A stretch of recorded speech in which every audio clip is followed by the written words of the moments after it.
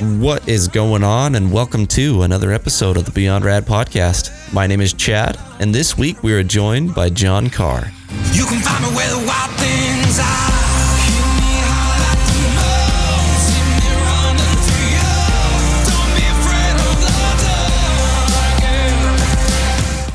John Carr is an alternative rock musician from Corpus Christi, Texas, and he's stellar.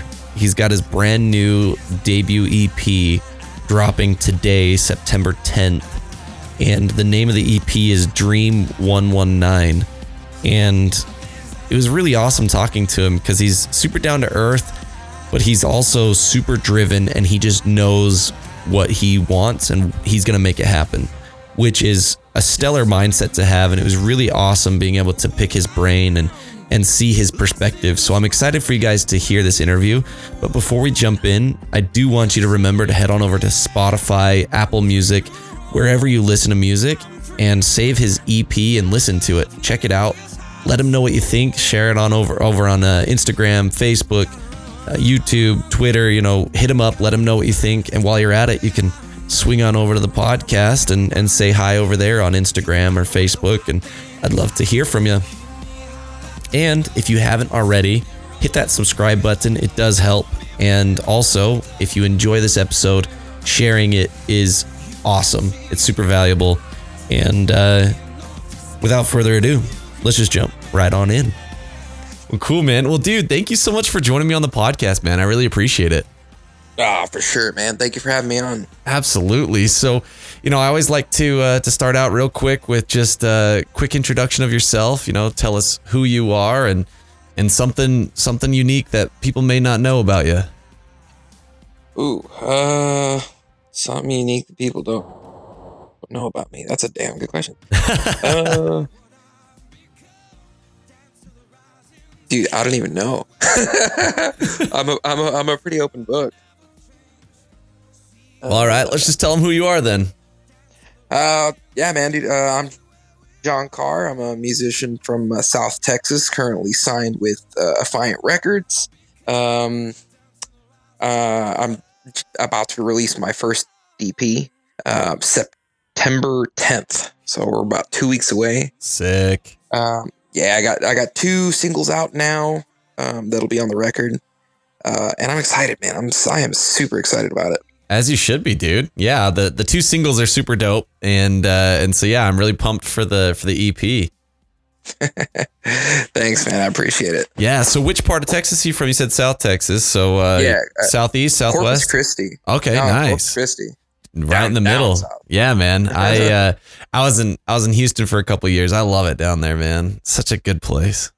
When the weather's not too hot. Yeah, which is pretty much all the time, right? Like, yeah, yeah, pretty much. The weather's pretty brutal most of the time, but man, yeah, that's cool, man. So real quick, just as a continuation of the introduction, what got you into music? Because obviously, this is the foundation laying that we're doing right now. Kind of putting the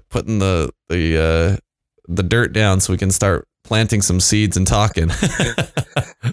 Man, dude, I've been playing music since I was a kid. I started playing the piano when I was 4.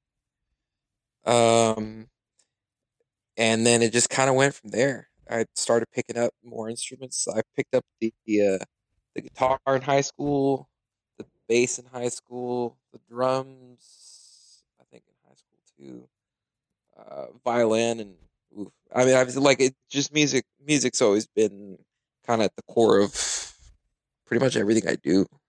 Heck yeah, dude. So what instrument was it that really sparked it for you?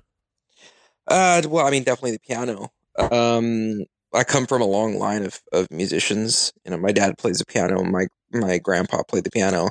Nice. And like just my whole family is very music oriented. So that just kind of, I guess that was it for me, Heck yeah, dude. But yeah. Nice. Well, no, that's always fun. I like the fun part for me about this is like, I used to play a lot of music, but haven't played as much as I've gotten older. And so it's really fun to, talk to people who are really pursuing it and making Like, because I mean, for lack of a better term, it's kind of a miracle to like actually make it somewhere with music. You know what I mean? To like really take it and run with it. I agree, man. When I first started talking to my producer, he's like, all right, like, so let me get to know you a little bit better. So, well, like, what are your goals? Like, what are you planning? I said, well, I said, I don't want to sound like cocky or anything. I said, but I know where I'm going. And I said, once this record's done, I said, I want to get signed. And he goes, well, everybody says that, but you have to have like realistic, expectations. And I said, no, like that is my realistic expectation. Mm-hmm. Not meaning that, I thought I was, overly good. Because, I'm not, I think I am determined, which is what, in my opinion, made the difference. Absolutely. And I had an offer on the table before my first song was released, I mean, that's crazy. That's quite the accomplishment. I appreciate it, man. I always tell everybody is you have to force your dreams to come true. If you just kind of sit there and wonder and ponder it and hope and you have that mentality of, oh, one day someone's going to see me and, things are going to happen. That's just not realistic. You have to, get off your behind and like actually make it happen, put the work in, put the effort in, make sacrifices that feel really uncomfortable to do. I mean, I did. And there was times where I was like, I probably shouldn't be doing this, but screw it, let's do it anyways. Yeah. And it's paying off. And I mean, and Corpus Christi, like, that's not a huge music scene, is it? So the music scene is definitely, bigger than people would think. Okay. A lot there. I mean, there's a lot of really good talented musicians here. And a lot of people support live music. But it's kind of like a double-edged sword. Like they do support it, but they don't at the same time. I don't know exactly how to explain it, but hopefully things can change a little sooner than later. Yeah, when you say they support it but they don't, you mean like they'll attend live performances but they won't really actually like invest in the band in terms of like buying what they. Okay. Well, I don't know. I mean, I've sold plenty of merch. It's just like as far as like following on social media and all that. Okay. Like as far as like my music now, and it's so weird to say, you would think like, your hometown would be like your number one supporter. Is like right now, I have like, I think almost 5,000 listeners in Phoenix, Arizona. Heck yeah, dude. and in my hometown, I have like 10. Yeah. which is, it is what it is. Everybody has their own, taste of music. Yeah. And, I'll never bash anybody for like, hey, if it's not your thing, that's cool. Absolutely. But I know what my goals are and I know what I want to do. Yeah. And that determination has to come from somewhere. Where did that come from? My mom. Okay. For sure. Like, so the name of the EP is called Dream 119. And that is directly related to my mom. My mom's birthday was January 19th. So okay. 119. And since I was a kid, she'd always tell me, one day, you're going to be famous and everybody's going to be listening to your music and they're going to know you. And then you're going to buy me a house and you're going to take me on vacations, right? Like, she'd always end the conversation like that. And, everybody in my family always kind of thought my mom could predict things, if that doesn't sound weird enough. There was always situations where my mom would say like, oh, something's wrong, and we'd get a call that something was wrong, with a family member or something like that. Interesting.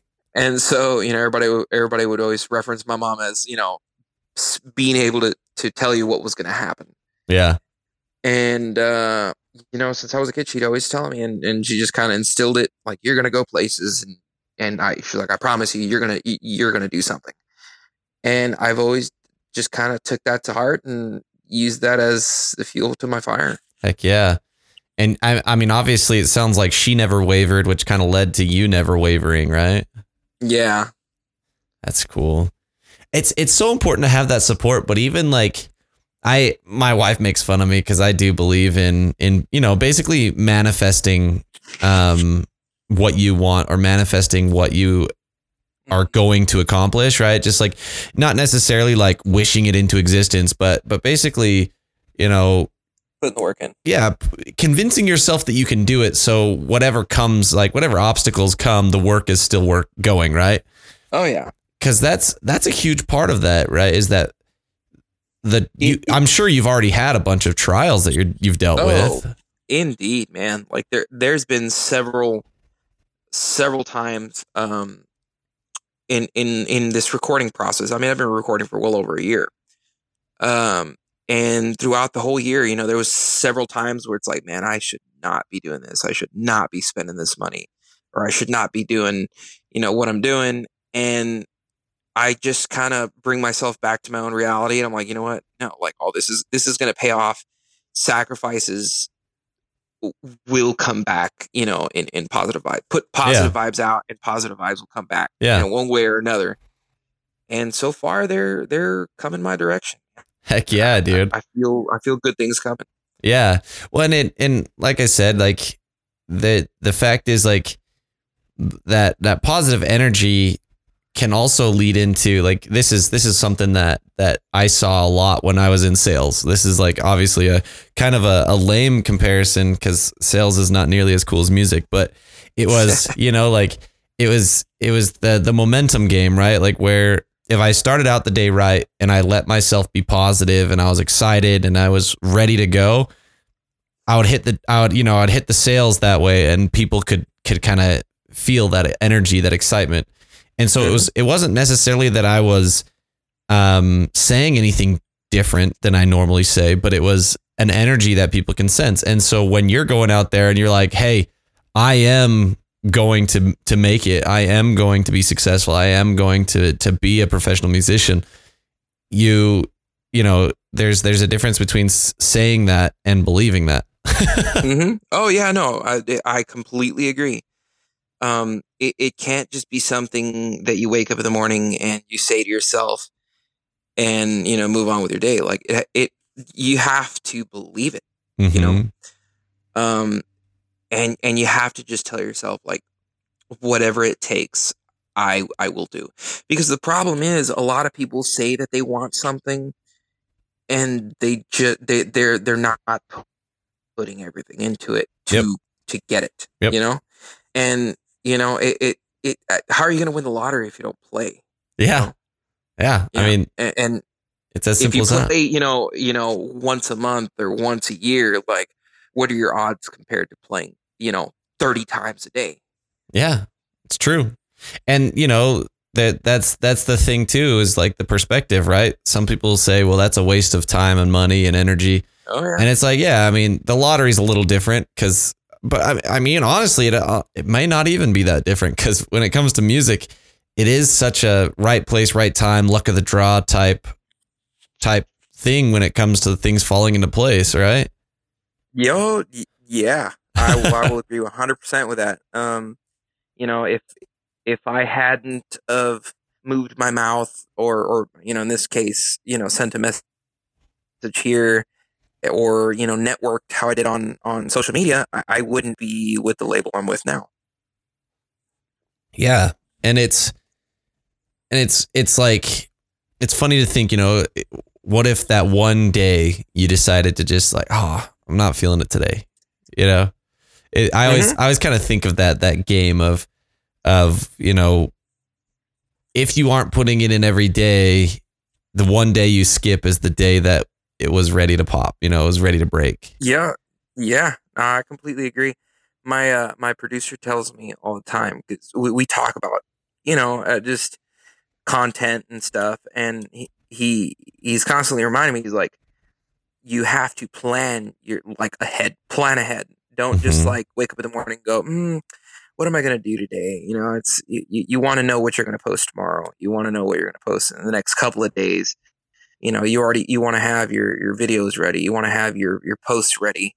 You know, so well, so, mainly so that you know your work is a little bit easier in the next following days, Yeah. but is so that you don't have to work as hard, so it doesn't become like I don't want to say like stagnant, you know. Mm-hmm. Um, but just yeah, you know, as far as like, what if today, you know, I didn't post this, or what if, you know, if you have things planned out ahead, you don't have to think about it. You just post it, and it makes, you know, all that just that much easier.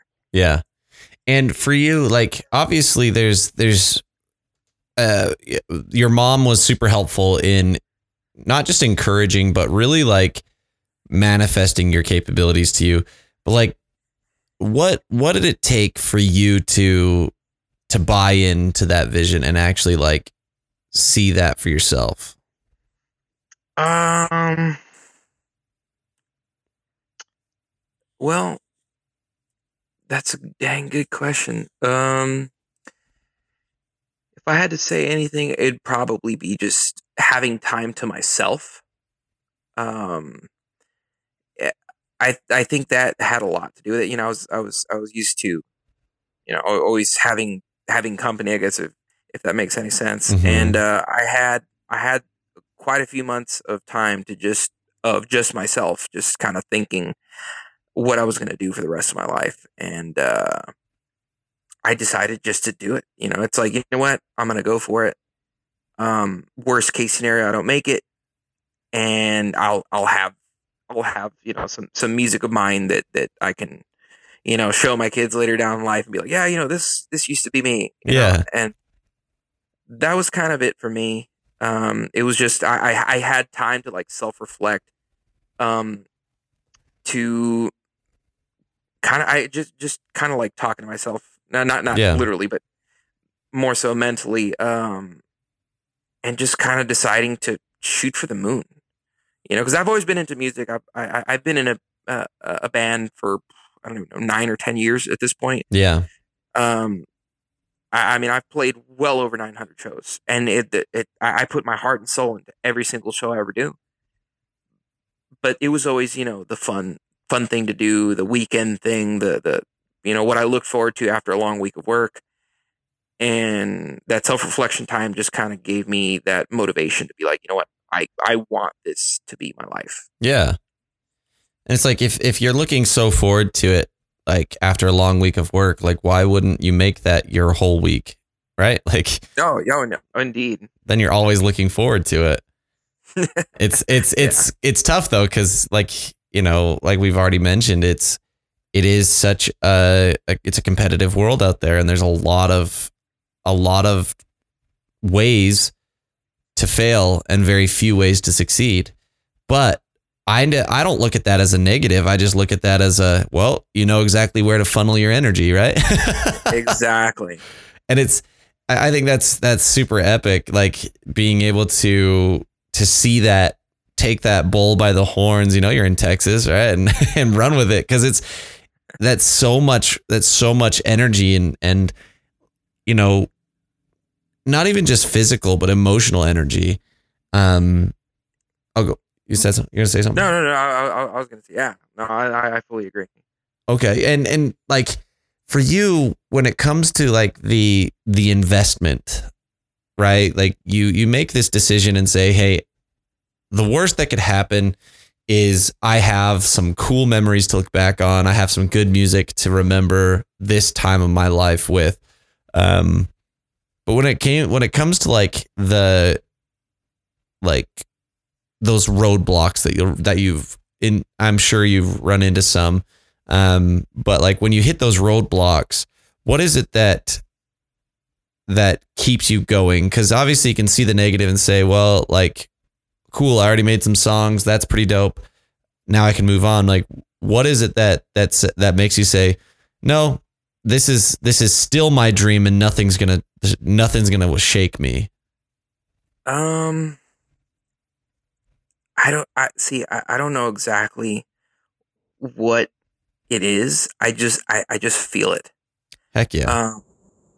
And I just know it, and I've had that mentality, and I just refuse to let it go. I love it. There's not like an in particular thing that there's not a mantra or a saying, or it's just I feel it in my heart, and it's like I I don't care what it takes. Yeah. You know, uh, they say a lot of the greatest, musicians or the greatest actors at some point, lived in their car or lived in a friend's basement, or what was it? I think it was Jim Carrey, maybe in a closet. Maybe not Jim Carrey, but um, you know, even at their worst periods in their life, they refused to give up, and they pushed forward. And look at them now. Yeah. So I think it's kind of similar to that. I just feel it, man, and like I know where I'm going, and I know where I want to go, and I don't care what people have to say. I'm going there. Heck yeah. Well, I mean, I wish that I had, like, earlier in my life had that mentality of I don't care what someone else says. I care about what I say. Exactly. I think a lot of people like could really benefit from that, because we're social, right? Like, we want to fit in. We naturally are kind of wanting to fit in with groups and various situations. But like, to be that guy that just says, well, if the group doesn't believe in me, will I still believe in me? That's not just like tough because now you're doing something hard, but it's also tough because you're kind of a man on an island now. Mm-hmm. Yeah, that's true. But in today's society, everybody feels like they need some kind of approval. With social media now, everything's like, oh, like what can I do to get likes? Mm-hmm. And I mean, yeah, don't get me wrong. When people like my stuff, I'm like, oh, that feels good. That's like that reward, Yeah. But at the same time, I'm like, I don't care. You don't live for that. Yeah, I don't live for that. Like, at the end of the day, like, I'm doing what I feel I need to do for me. But at the same time, I do hope people will like it, because it is art. I'm pouring my blood, sweat, and tears into every single one of my songs. I mean, a lot more goes into it than people realize. But at the end of the day, it's like food for my soul, and if it can feed someone else's soul, like, that's awesome. But at the same time, like, I'm trying to feed my soul first. Yeah. Well, it's like, on the airplanes, right? It's like when those masks drop down, put the mask on yourself first before you help your neighbor. It's like you have to feel inspired and be excited and love and be passionate about what you're making before anyone else can. And obviously the cool thing is you are so passionate about it and you do have such love for it that you legit had a deal set up before you even released any music. Like, not many people can say that.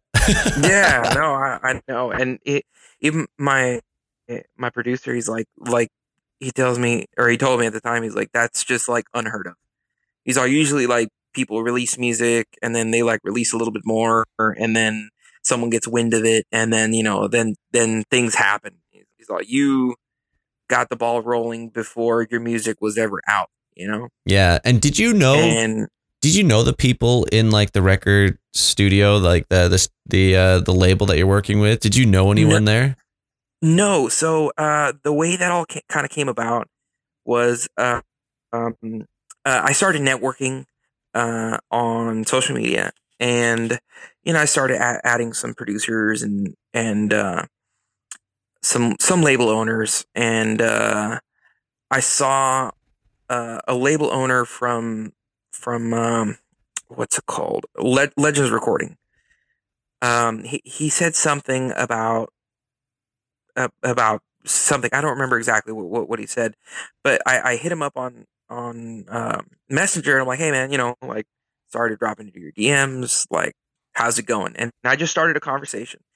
And it wasn't one of those that they're like, hey man, can you like listen to my thing real quick? Yeah. It was just a conversation. It wasn't And, self promo right off the rip. yeah. Oh God, I get those all the time. It's honestly really annoying. But hey, man, people are doing what they got to do, right? But wise man once says, start with a relationship. Don't just start with spam. Yeah. But so we got to talking, and he just kind of was like, oh, so like what kind of music are you doing? And I showed him a couple of clips of what I'd been working on. And he's like, oh, like this is dope. And he's like, I can see this as like commercial, or like in movies and stuff. And I'm like, oh, I appreciate that a lot. And he's like, yeah, man, like if you ever want me to check something out, just feel free to send me whatever. So I did, and he really liked one of the tracks that I sent him. And he kind of goes, well, I'm not really looking to sign talent. And I'm like, well, me thinking this was the end of the conversation. So I was like, oh, well, if you're ever looking for talent, I would hope that you would think of me. He goes, oh yeah, for sure. And that was the end of the message, and I thought that was it. And like 20 minutes later, he sends me a message. He goes, hey man, I got a buddy who's looking to sign talent. Would you mind if I send him your song? Yeah, man, go ahead. Like, do what you got to do. Yeah. And I waited about 2 weeks, and I kind of did my little inquiry, nonchalant, not trying to sound desperate or anything. Yeah. Did you hear any word? Yeah, and he goes, nothing yet, man. He's like, he gets a lot of requests a day, so just be patient with him. He'll listen to the song, and if he likes it, he'll get back to you. Needless to say, I didn't hear anything, and so I wound up seeing, I guess maybe a sponsored ad or something like, "Send us your music," and I was like, you know what? I'm gonna send him my music. Hey, what's the worst that can happen, right? Hey, they advertised to me. I'm not spamming. Yeah. So I sent him my music, and the label owner messages me, and it wants to have a phone call. So I'm like, hell yeah! So we talk, and he goes, someone had sent me this song, and I couldn't remember who sent it to me a few weeks ago. He's like, and I didn't know whose music this was. No way. Yeah. So, I'm like, man. So I was like, oh yeah, and I told him who it was. He goes, yeah. He sent this to me. And I meant to get a hold of you. And so like, it just kind of like the stars aligned, and things just kind of fell into place. I'm like, what are the odds? That's incredible. Yeah. And so that's kind of how that went. Dude, that's like how all of that went down. Like the irony, right? Of you still resubmitting it. You're like, I know they've got my music already. I know it. Well, and I didn't know it was that company. Like, I did not know it was that label, like, at all. Oh, like, dang, that's even crazier then. Exactly. Dude. Yeah, I just saw a sponsored ad, and I'm like, you know what? What's the worst case? Like, what's the worst thing that can happen, right? Yeah. And when he reached out, he's like, I heard this song, and I'm like, oh wow, like what are the odds? Dang, dude, that's nuts. Like, that really though, what are the odds? Like, I would be very curious to know what the actual odds are, because that's so cool. Oh man, that's exciting. So how long ago was that all that went down? Man, that was like a week before the release of my first single. And that was maybe just a little over a month ago. Dang, dude. Things just have been, and how fast does it fall? Like, you've got the process of you paying for and producing these songs, getting them all prepped and, preparing for release, right? Like, you've got all that. You're doing that solo with your producer, and your producer's kind of like, hey man, keep it real. Let's keep it real. But you've got that whole process. You said you've been working on that for a year. Mm-hmm. Was it just like a snowball and everything just started going crazy in the last month then? Yeah, man. Like it's been like one thing after another, email after email, and text message after text message, and like, you know, uh, a couple of podcasts, a couple of other things, and I landed, I think one or two magazines, and it's just been like one thing after another, and it's like it's a lot more than I thought it was.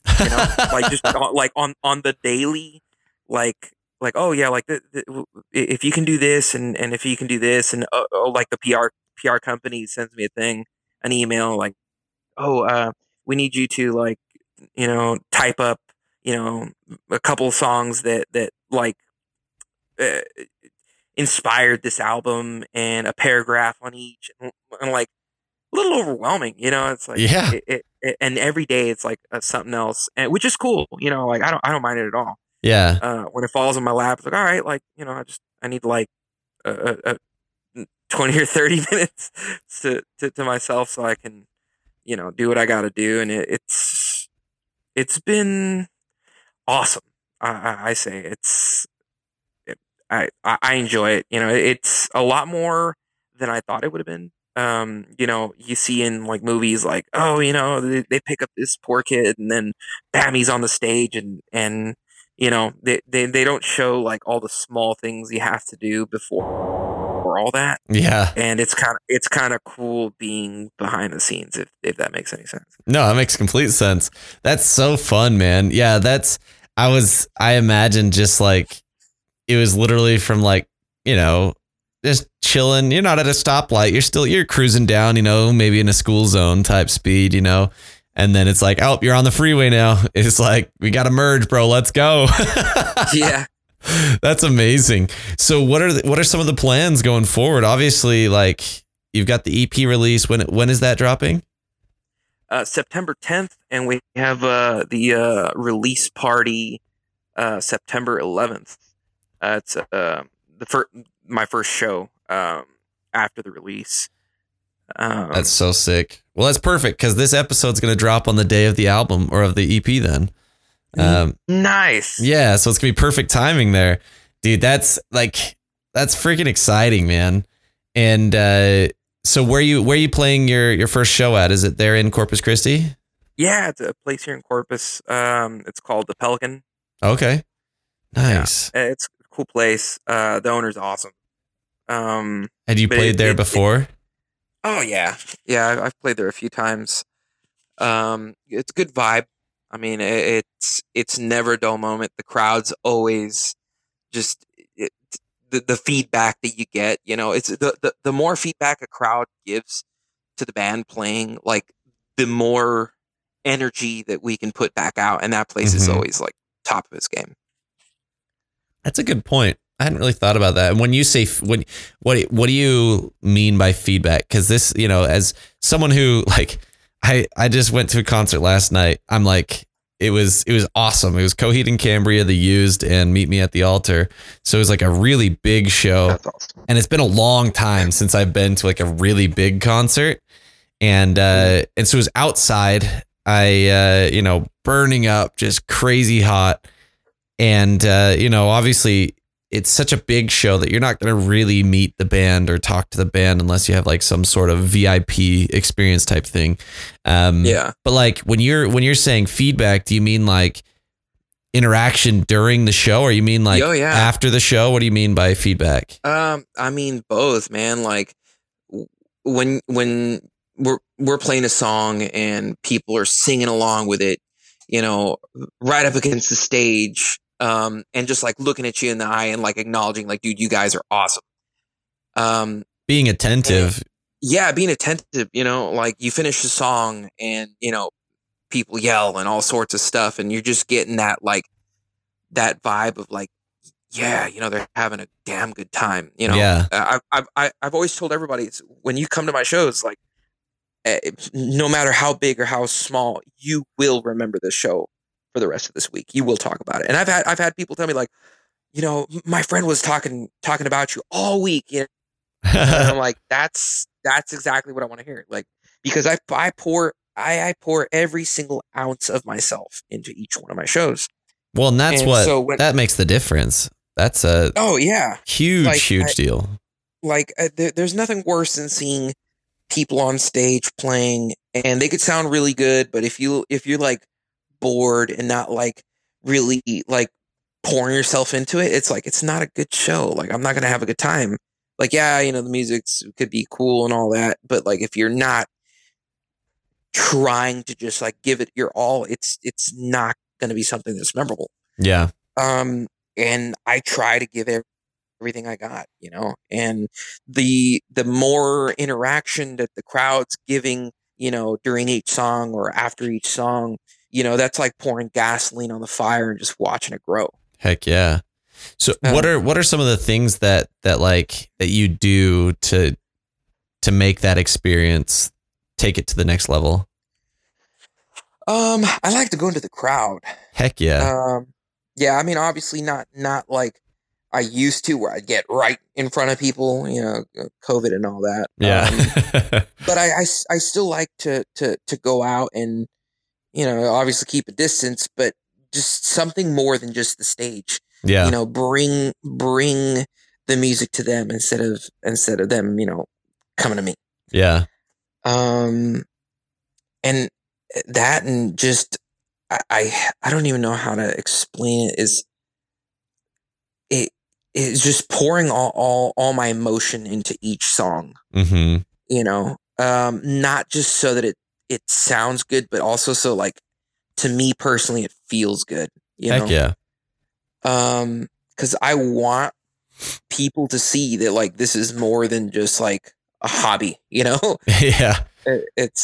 It should be something that you could see someone performing and be like, wow, like, that person is, you can tell when someone's giving it their all. Yeah. And you can tell when someone's just like doing things halfway because they're tired or whatever. They had a long weekend. Like, I tell you, I've done show after show after show, and I refuse to just be that person that's just not giving everything that I could possibly give. Yeah. Well, and it's interesting to me that, you obviously mentioned, like, regardless of where it is, how many people are there, like, that it's going to be memorable. There is something about a scalable show, right? Like, being able to play at a small venue, bring that energy, but then scale that energy and keep that same intensity as the venues grow and as the crowds grow. Cause that's one of those things that sets apart a big, a band that's selling out arenas versus a band that's not even selling out their local venue, like, that's because if you can't control a small stage, there's no way you can control a large stage, right? Yeah, no, I agree. And for you, like, was that just something that came natural, or did you have to practice that? Nah, man, it took time. I remember the very first time I ever got on stage, my hand was shaking the whole time, holding the microphone. Like, and even my voice was very shaky. Like, you could tell, like, I was terrified. Yep. Been there, and done that. it wasn't but maybe like 30 people. Yeah. And I was absolutely terrified. And slowly over the years of playing different shows, and bigger shows and more people, some festivals, I got very comfortable with it, Yeah. And it just feels right. I play at a venue, and the more people, the better that I feel like I perform, because it's like I'll get on tables. I don't care if the venue owners have an issue. They haven't told me yet. Yeah, that's awesome. Because I want I want it to be an experience for people, but like also for me, like I want to do what I'm gonna do because like I'm here to entertain. I'm here to show you, you know, my music and myself, and you know, I'll be damned if anybody tells me I can't do something. Absolutely. Yeah, it is like, yeah, this is you basically become the owner during your set, right? Like I own this place. Mm-hmm. What has like your pregame routine been like? How do you get yourself ready for that show? That's a good question, man. Well, I mean, I think about it all day for sure. And I've always had like, I guess kind of a ritual. When I get to a venue, I drink one beer before I do anything. Just one. Just enough to get a little bit of a buzz? No, not even. Okay. Yeah, just one beer just to like center myself or like okay, kind of calm the nerves, just like to today's show day. Yeah. You know? And then from there I just kind of do it, if that makes any sense. That's funny. I warm up my vocals a little bit. But that is your pregame routine, is basically drinking that one beer and just mentally settling in. Yeah. I mean, that's cool. Because, you know, everyone's obviously got their own way of like preparing and getting themselves into the right mental state. But like when you know, let's say you are, you know, working all day on a regular, you know, 9-to-5 style job, you know, that energy that you exert versus the energy you exert doing you know, you did nothing the whole day except a live performance at night. Which one are you more tired after? Oh, my performance. Oh, for sure. Like I if I were to have to like try to say like how much work it is, if I were to work 9 to 5 for 5 days in a row, the amount of energy I spent in those 5 days are equivalent to what I spent in a 4-hour show. Why do you think that is? Because you know, your 9-to-5 job is like, oh, I don't want to do this. I don't do this. And you spend the entire day, every day, like, I don't want to do this. I don't want to do this. And finally you get to your show and it's like, yes, like this is what I'm here for, you know? And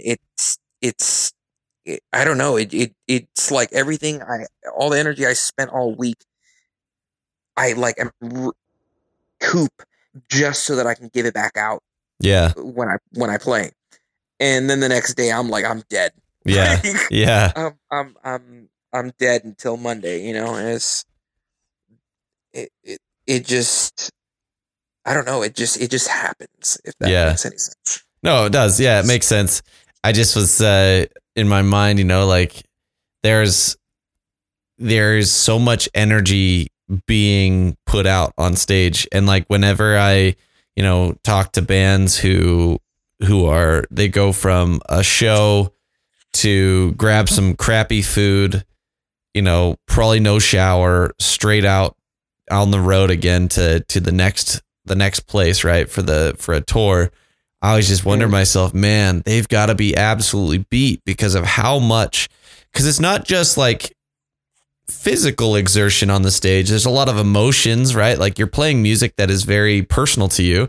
There's a lot of emotions too. Like there's high expectations for yourself. And then there's also mental energy of just like battling through when you mess up or trying to improve and make it a better experience than the last time you played.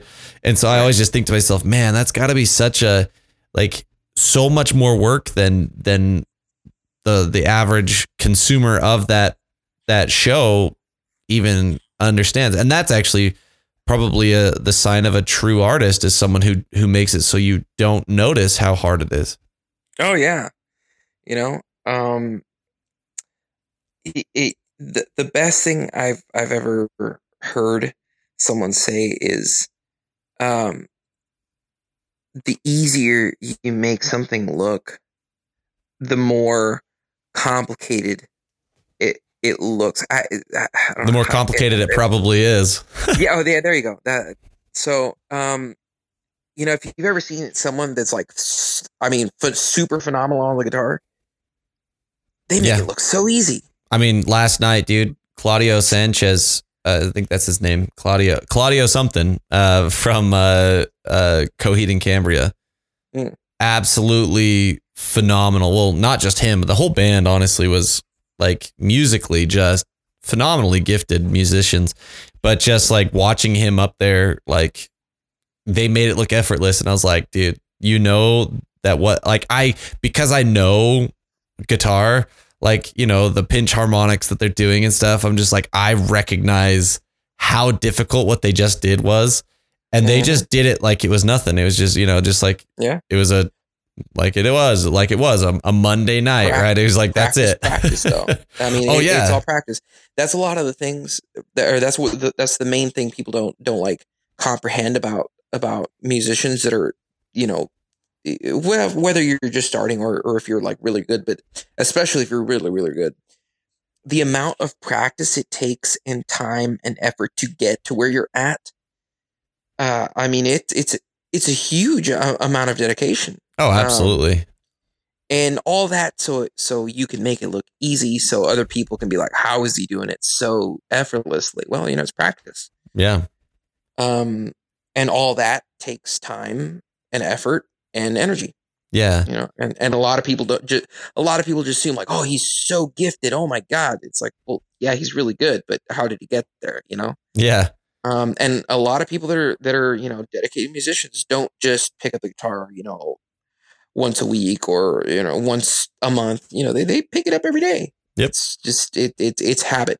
And it's not just, like you said, you know, it's every day, but it's also not just, you know, like for me, right? Like I don't know, like habits that I have of going to the gym, or like I know where I'm at. And you know, my wife and I would actually joke about this because she and I, we love to work out. We love to try and be, you know, healthy-ish is kind of the lifestyle I believe I have is healthy-ish.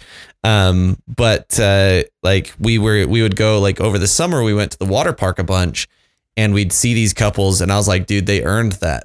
They worked their tails off to get that six pack and that, you know, that perfect chiseled body. And I'm like, they earned the heck out of that. Yeah. And they should feel proud of what they've accomplished, because that's hours of dedication in the gym, but then it's hours of dedication mentally to only eat the right things, to only eat at the right times, to have a healthy lifestyle from morning till evening every single day. Like you're sleeping right, you're eating right, you're working out.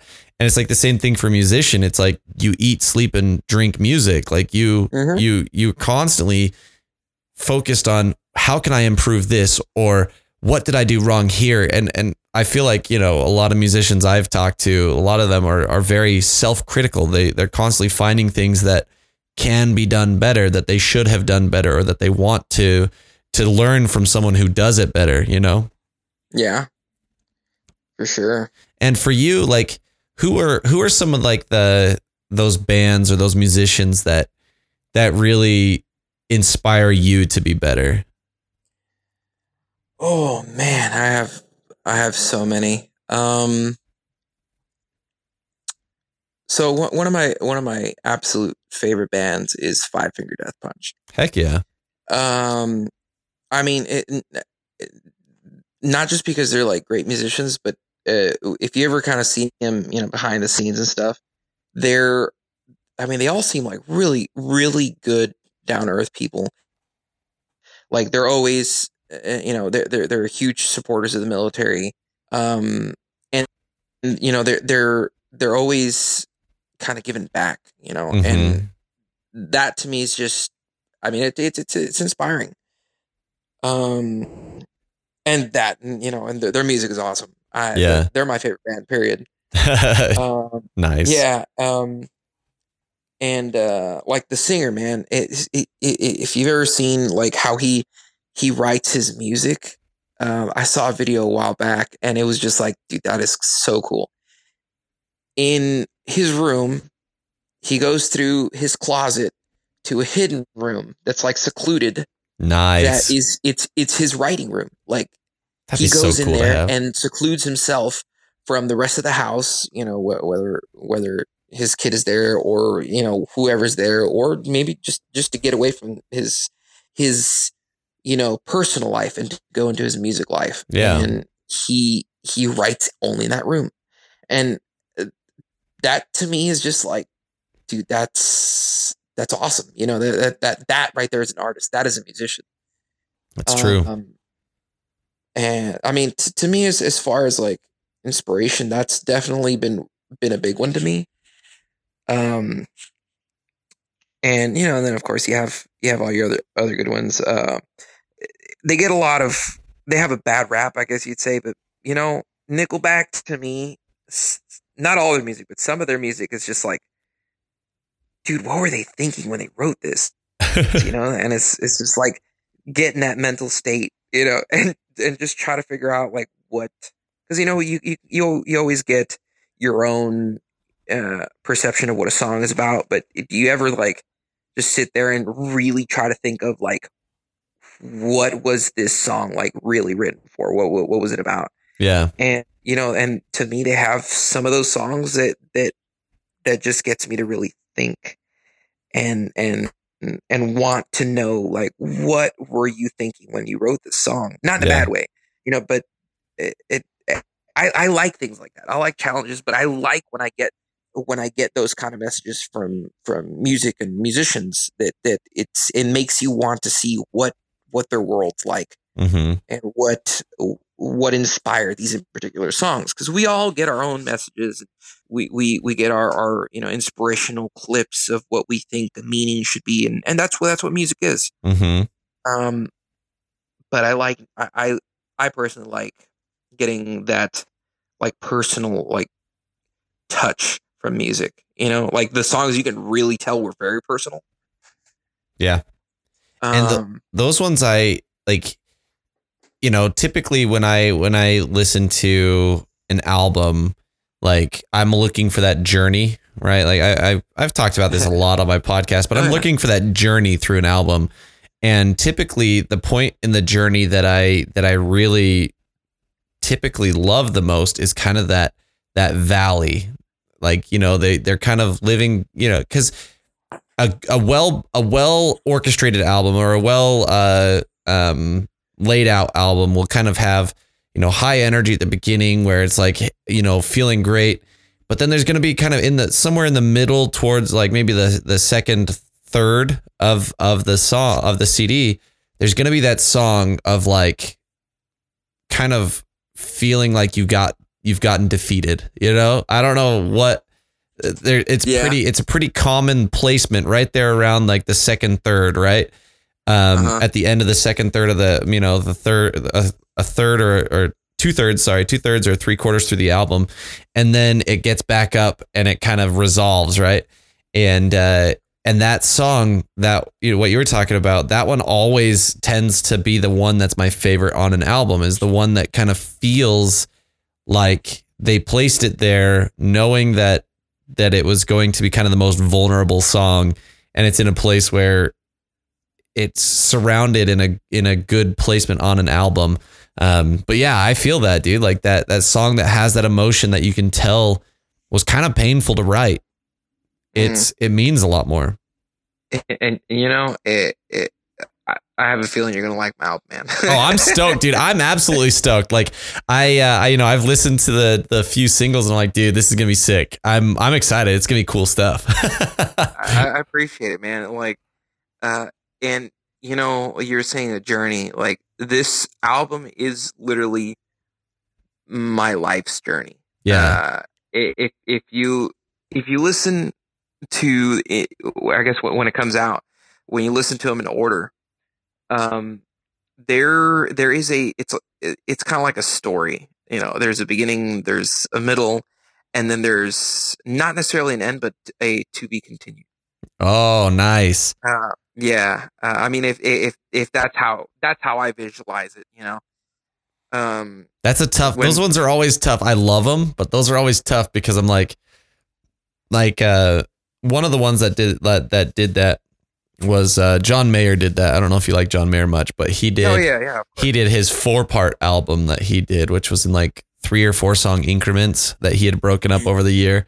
And there was, each one of them had that cliffhanger ending, and it was amazing to listen to, but then you're kind of itching for what's next. So that's cool though, because that, it's kind of how movies are done, right? Like how a lot of stories are told. It's a good way of storytelling.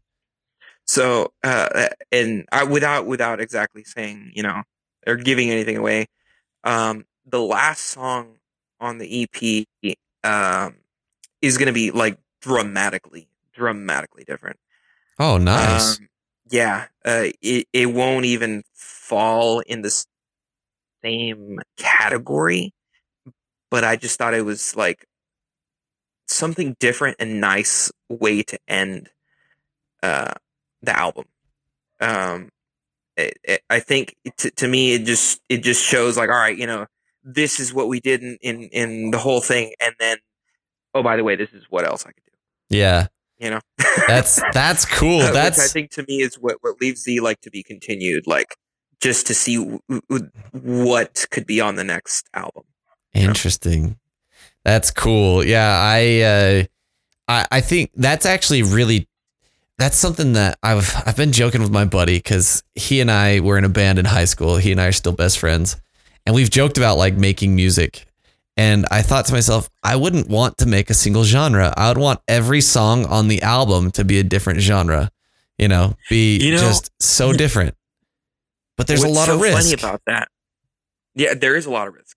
But what's funny about that is before I started recording this album, I told my old bass player, I said, wouldn't that be awesome if there was a multi-genre album? Like it not just rock, not just pop, but like kind of like each song was like dramatically different. Yeah. And this was kind of like that baby step kind of sort of. Yeah. Because I'll tell you, the last song's not the same genre. Like, not at all. That's awesome though. It was like the baby step, but hey, who knows what lies ahead, man? Like, I like where you're at, man. I thought about that too, and I think it'd be interesting. I think it'd be an interesting experiment to try. Oh, I would love it. Yeah, and like the closest I've seen was that John Mayer compilation, right? How he did like those 4 separate individual distinct EPs that then combined to make an album. Like that was the closest I've seen, but even then it was still very much similar, right? There was very, very strong similarities amongst the genres. But yeah, I'm excited because that is something that's extremely challenging to do well, to make it so people are still invested in it. Yeah. And was that something hard to convince like the studio, like the label, like, hey, this is going to be the last song? Was there any sort of pushback? Not at all. Like when they heard it, they're like, oh, this is the perfect way to end this.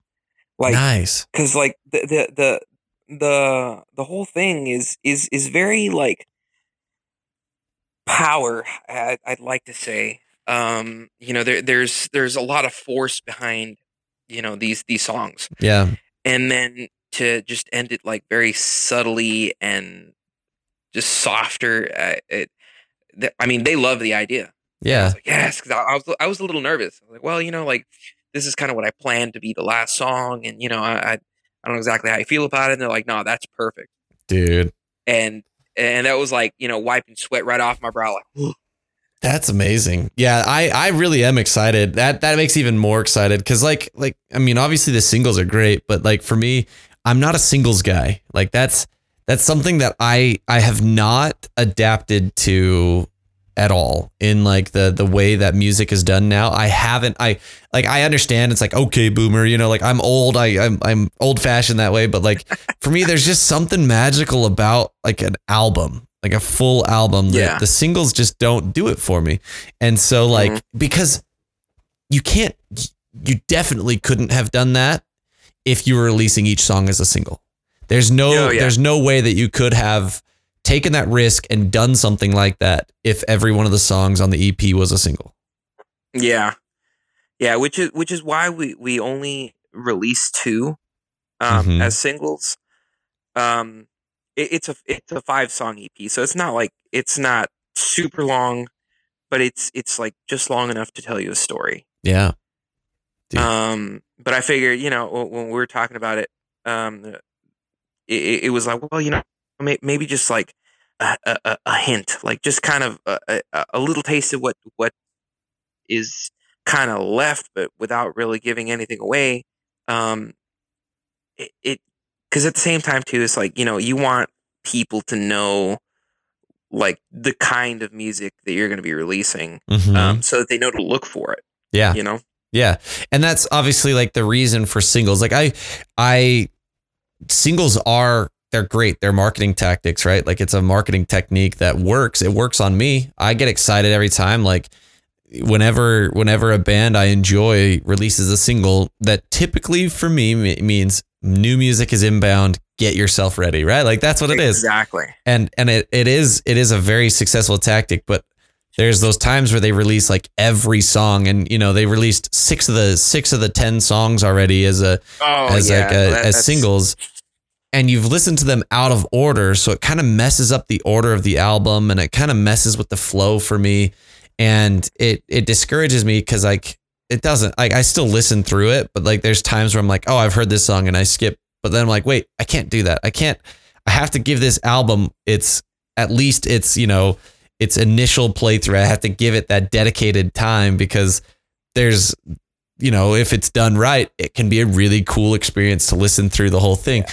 But if you've heard, over half of the songs and they've been out of order, it makes it harder.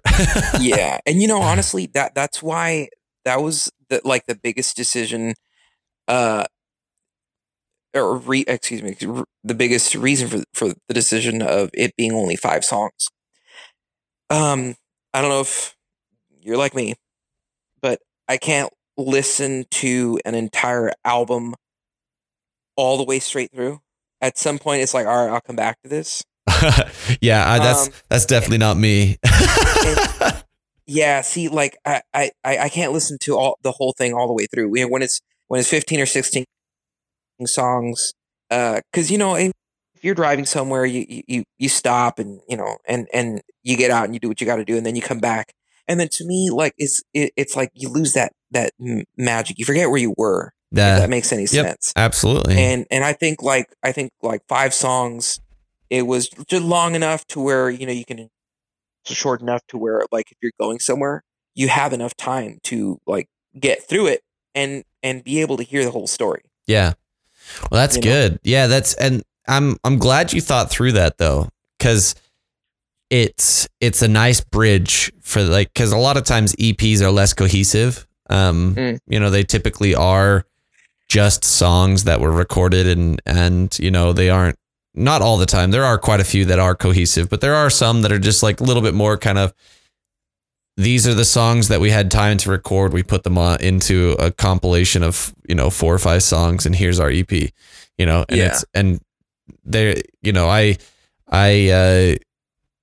I love it when there is an EP that still tells that story. It's just a little bit shorter story, which is totally fine with me. Mm-hmm. But dude, I always love to end my interviews with just really random questions. Yeah, always. They're not random to anyone who listens to the podcast, because I ask pretty much the same ones, but the answers are always random because I'm asking them to new people. So do you still have a few minutes? Dude, shoot them. Awesome. Go for it. All right. So this first question is due to my addiction to sugar. What is your favorite candy? Reese's peanut butter cups. Oh, and dude, like it is known in my family, like if you bring me a bag for like, a holiday or my birthday or whatever, like just consider them gone. Nice, dude. Have you had I was actually talking to a band about this. Have you had the Reese's Fast Break? Oh my God. Yes. Dude, that one's my favorite. That's like a peanut butter cup on steroids. Yeah, with the nougat, dude. With the nougat. It just makes, see, because I like Reese's peanut butter cup. Actually, I'll correct myself. Reese's peanut butter cups, I'm not a huge fan of, but I love the Reese's eggs and Christmas trees, like the holiday ones. Those ones are like the perfect everything. I don't know what's different about those, but they're freaking amazing. The cup, I've never been a huge fan of the Reese's cup, but man, that Reese's Fast Break, it just absolutely hits the spot. Oh, it does. Yeah, with the peanut butter cups, I eat the chocolate all the way around first, and then I eat the peanut butter. Oh, nice, dude! I remember those commercials. It's like a religious experience. Yeah, I remember those commercials back in the day where it was like they would have like, you know, the Reese's being eaten in various different ways, and people were like, regardless of how you eat a Reese's, it's still a Reese's. Yeah, yeah, dude. That's awesome. That's a pretty popular. I think that one's probably the most consistently chosen answer, I think. No kidding. Yeah. I mean, it is such a classic, right? Like, you got peanut butter on my chocolate. You got chocolate on my peanut butter. Did you ever see those commercials from the 70s? Oh, yeah. Oh, dude. So funny. Such corny acting, too. All right. Next question here for you. This one, if you can't come up with a single answer, I do accept your top 3. So, you don't have to be too stressed, but favorite movie or movies? Young Frankenstein. Oh, that's the old one with Gene Wilder, right? Yeah. Okay. Yeah. Mel Brooks films. I love Mel Brooks films.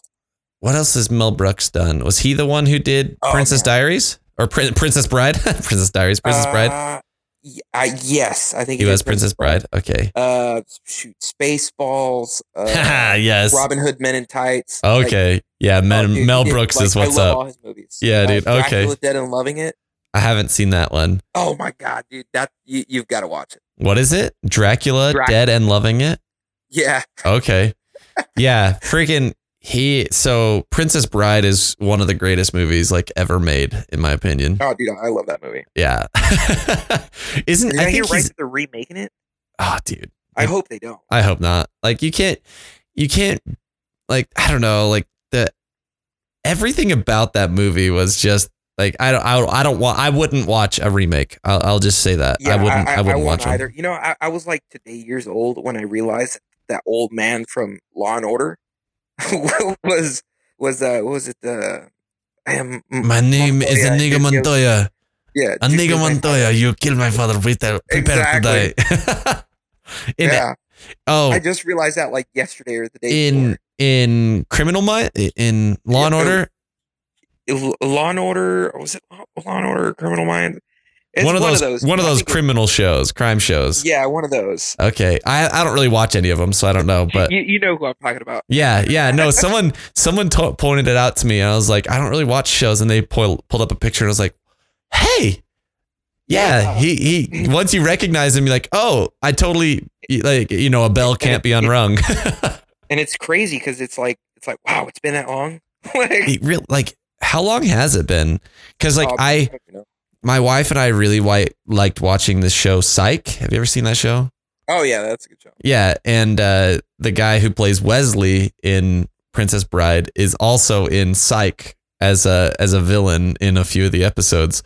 And so, like, seeing him in that, like, it was really bizarre because he was older, but he was still very much Wesley, like, blonde. He'd gained a little bit of weight, but it was so funny to see him. And they even had him playing like a kind of suave role, just like Wesley would, it was awesome. It's so great. All right, man. Next one here for you. Favorite non-music related hobby. So something you like to do that has nothing to do with music. Oh, you're killing me, Smalls. Yeah, it's a tough one. It's a tough one. Favorite thing to do that's non-musical. I like to build things. Sick. Like what? Man, well, like everything. I like building. I like building things with my hands, like gazebos, patios. Okay, so you do a lot of wood projects. Yeah. Nice. Yeah. Dude, that's sick. What was the most recent project you did? I'm actually building an outdoor kitchen right now. Nice, dude. Are you doing like a concrete? What are you doing? Yeah, you just framing it out. I'm framing it out with cinder blocks and finishing it off with granite countertops. Dang, dude. Talk Yeah. about gung ho, bro. Dude, I like to build things, man. Since I was a kid, I had my little toolbox, and I do carvings, and so I just like building. I like that when I'm done with something, I'm like, man, I did that. Yeah, you can be super proud about it. Yeah, I'm similar. Yeah, I mean, I grew up. My dad's a contractor, so I grew up working with my hands constantly. And Nice. the next project. So as the weather's cooling down, because it's still blazing hot here, like I know it's not humid, but it's still in the 90s here in Utah. And so like as it starts to cool down, my wife and I are going to we're going to be wrapping the pillars on the front porch in cedar, and then building a big we're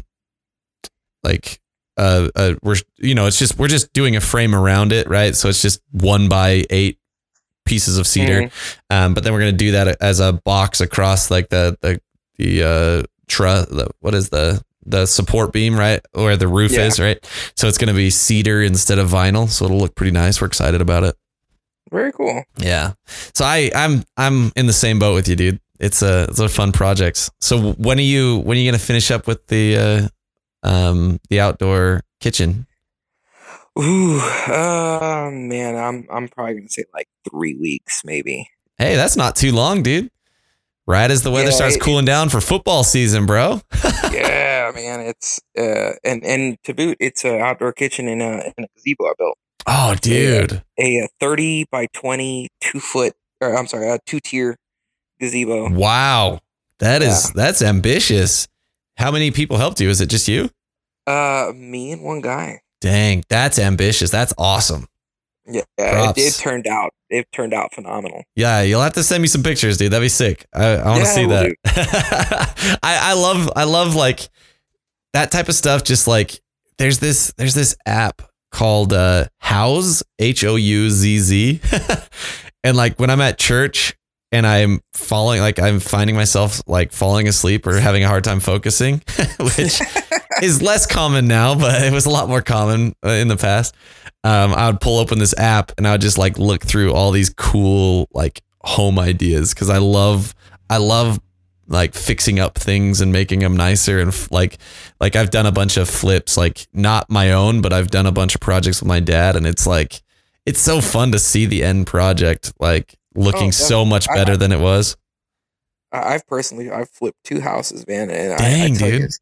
There's no better feeling than when you're done. It's like, dude, like it looks great. It feels great, and someone else is super pumped about it. And like, yeah, dude, that's so cool. Well, bro, it was really awesome getting to know you and getting to talk with you. And like I said, this is going to be dropping on the day of the EP release. So congrats on it. Thanks. Because that's huge accomplishment, obviously, to get that music out there. And as we close out, the stage is yours. Tell the people what's going on, and make sure that you direct them in the right places so they can find you. Yeah, man.